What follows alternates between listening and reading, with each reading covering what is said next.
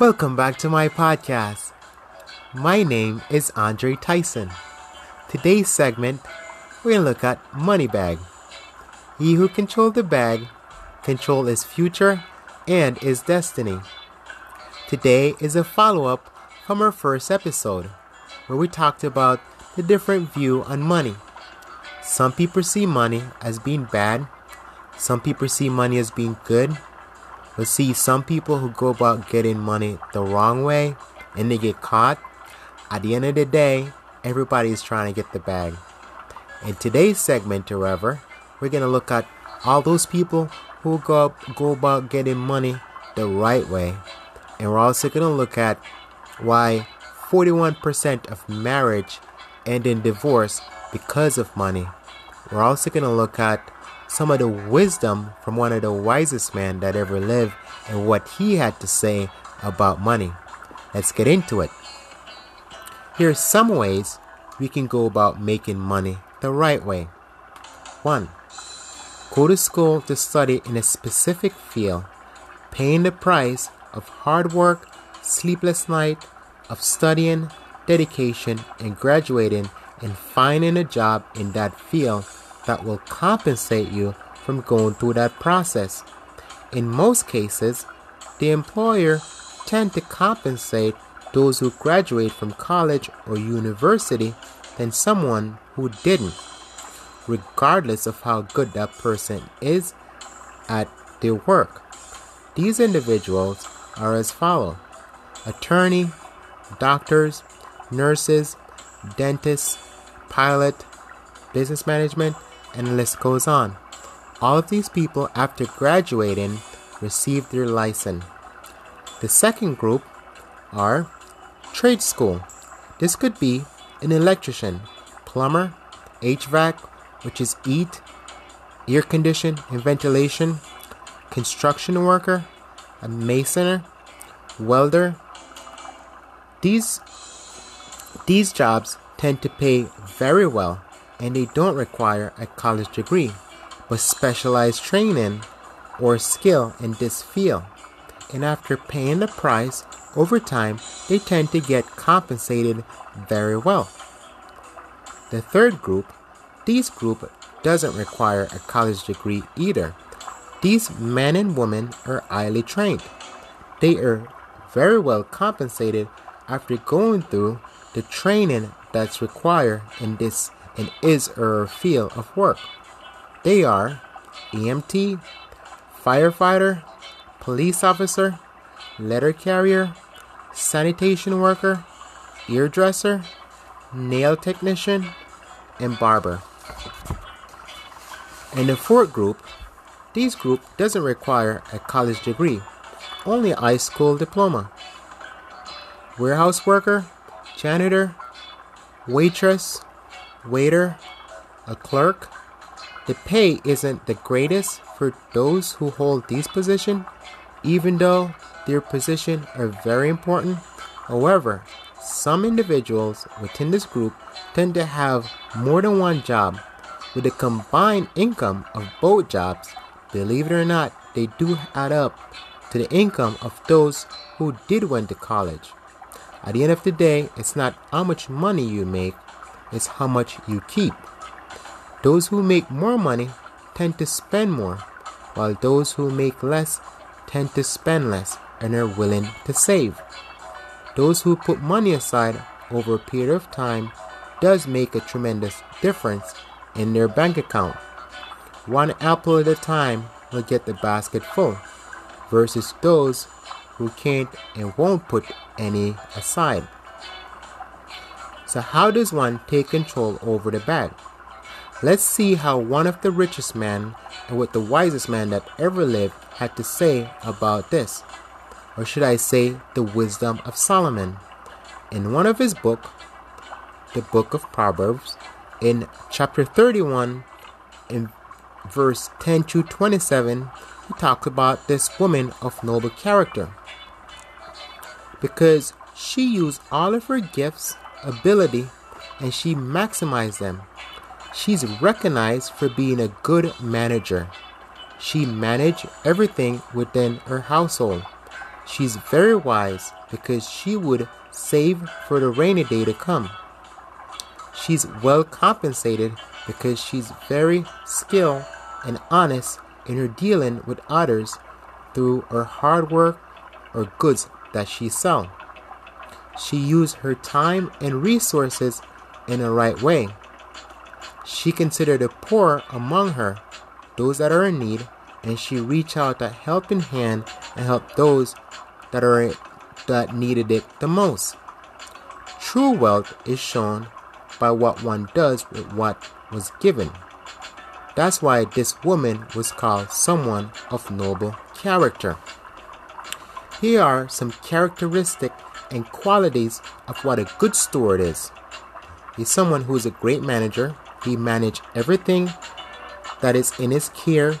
He makes sure that everything is accounted for.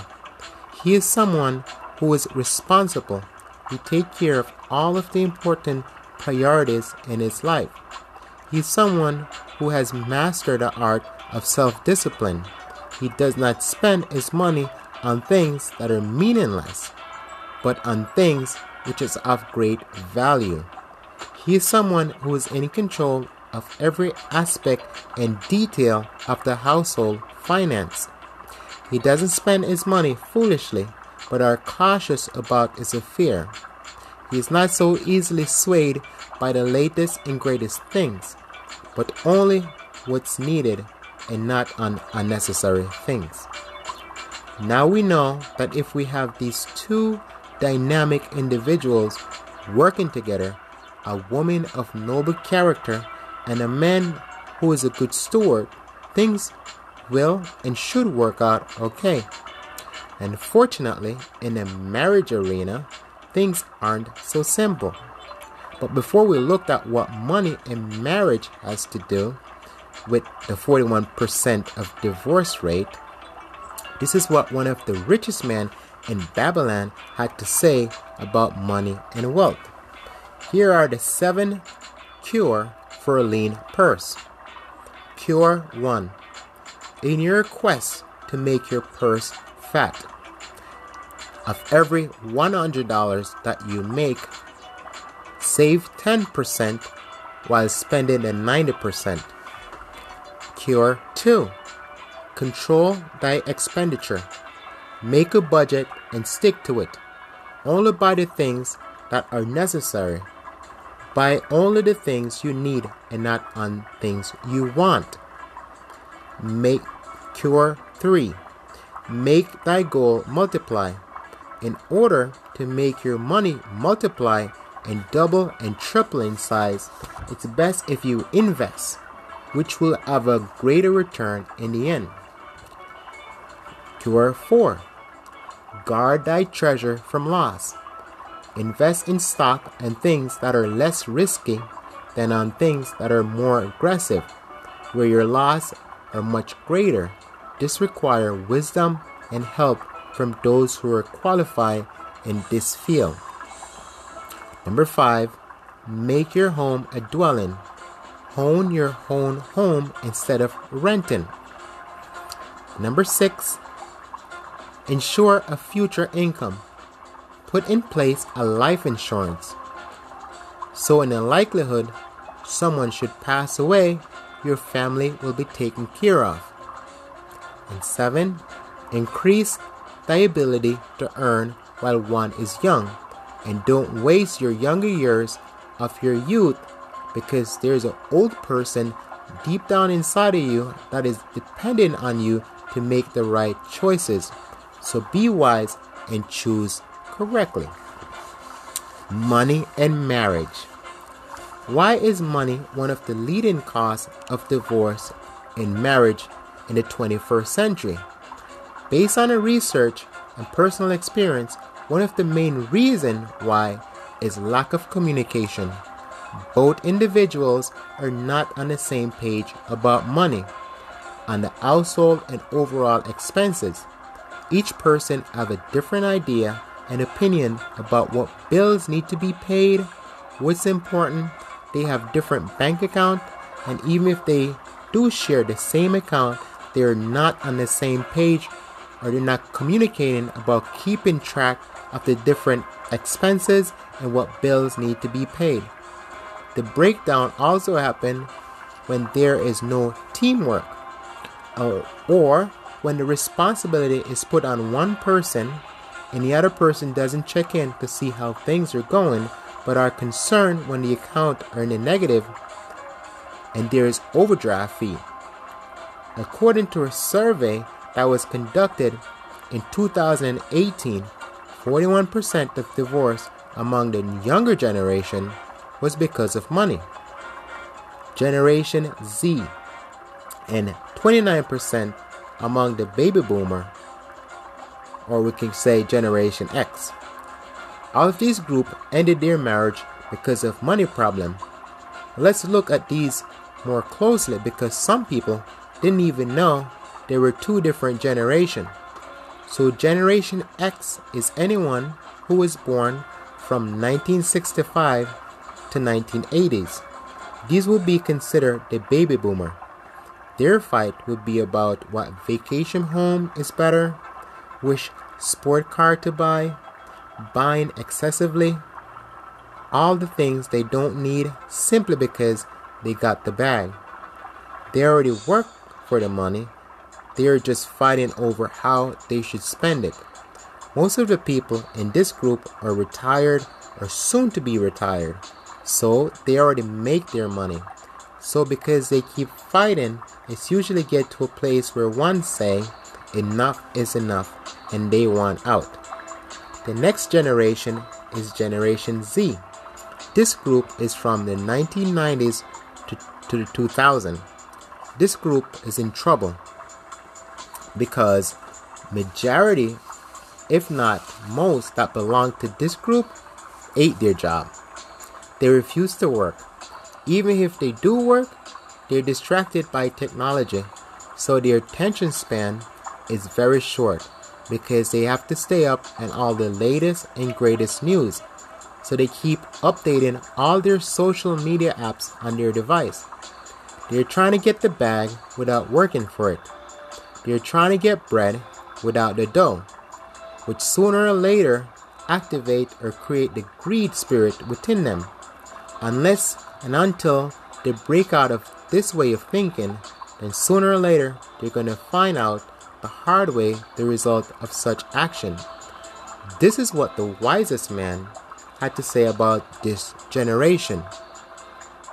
The Wisdom of Solomon. In his book in chapter 6, verse 6 through 11, which is the book of Proverbs, he says, "Go to the ant, you sluggard, consider its ways and be wise. It has no commander, no overseer or ruler, yet it stores its provision in summer and gathers its food at harvest. How long will you lie there, you sluggard? When will you get up from your sleep? A little sleep, a little slumber, a little folding of the hands to rest, and poverty will come on you like a thief, and scarcity like harmed men." This was written a couple thousand years ago. This is what the younger generation is like today. Always tired, no motivation to work, and they wonder why they are broke. Money is like a vapor for those who lack knowledge of the power of money. It's like a person who win the lottery or get a large sum of money without any self-discipline, a plan, or a management team in place. It will soon disappear. Like the saying goes, a fool and his money will soon part ways. When you make money your God or your idol, then it controls your entire life. It then becomes bad. The Wisdom of Solomon also stated that whoever loves money is never satisfied with his income. As goods increase, so do those who consume them. And what benefit are they to the owner except to feast their eyes on them?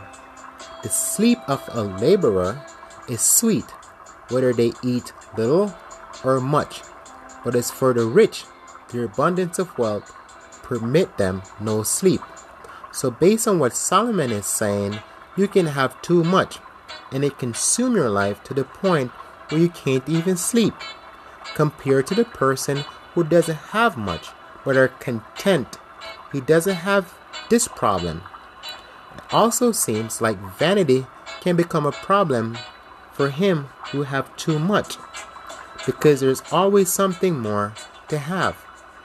It has been said that the destruction of the poor is vanity, spending money on things that has no value.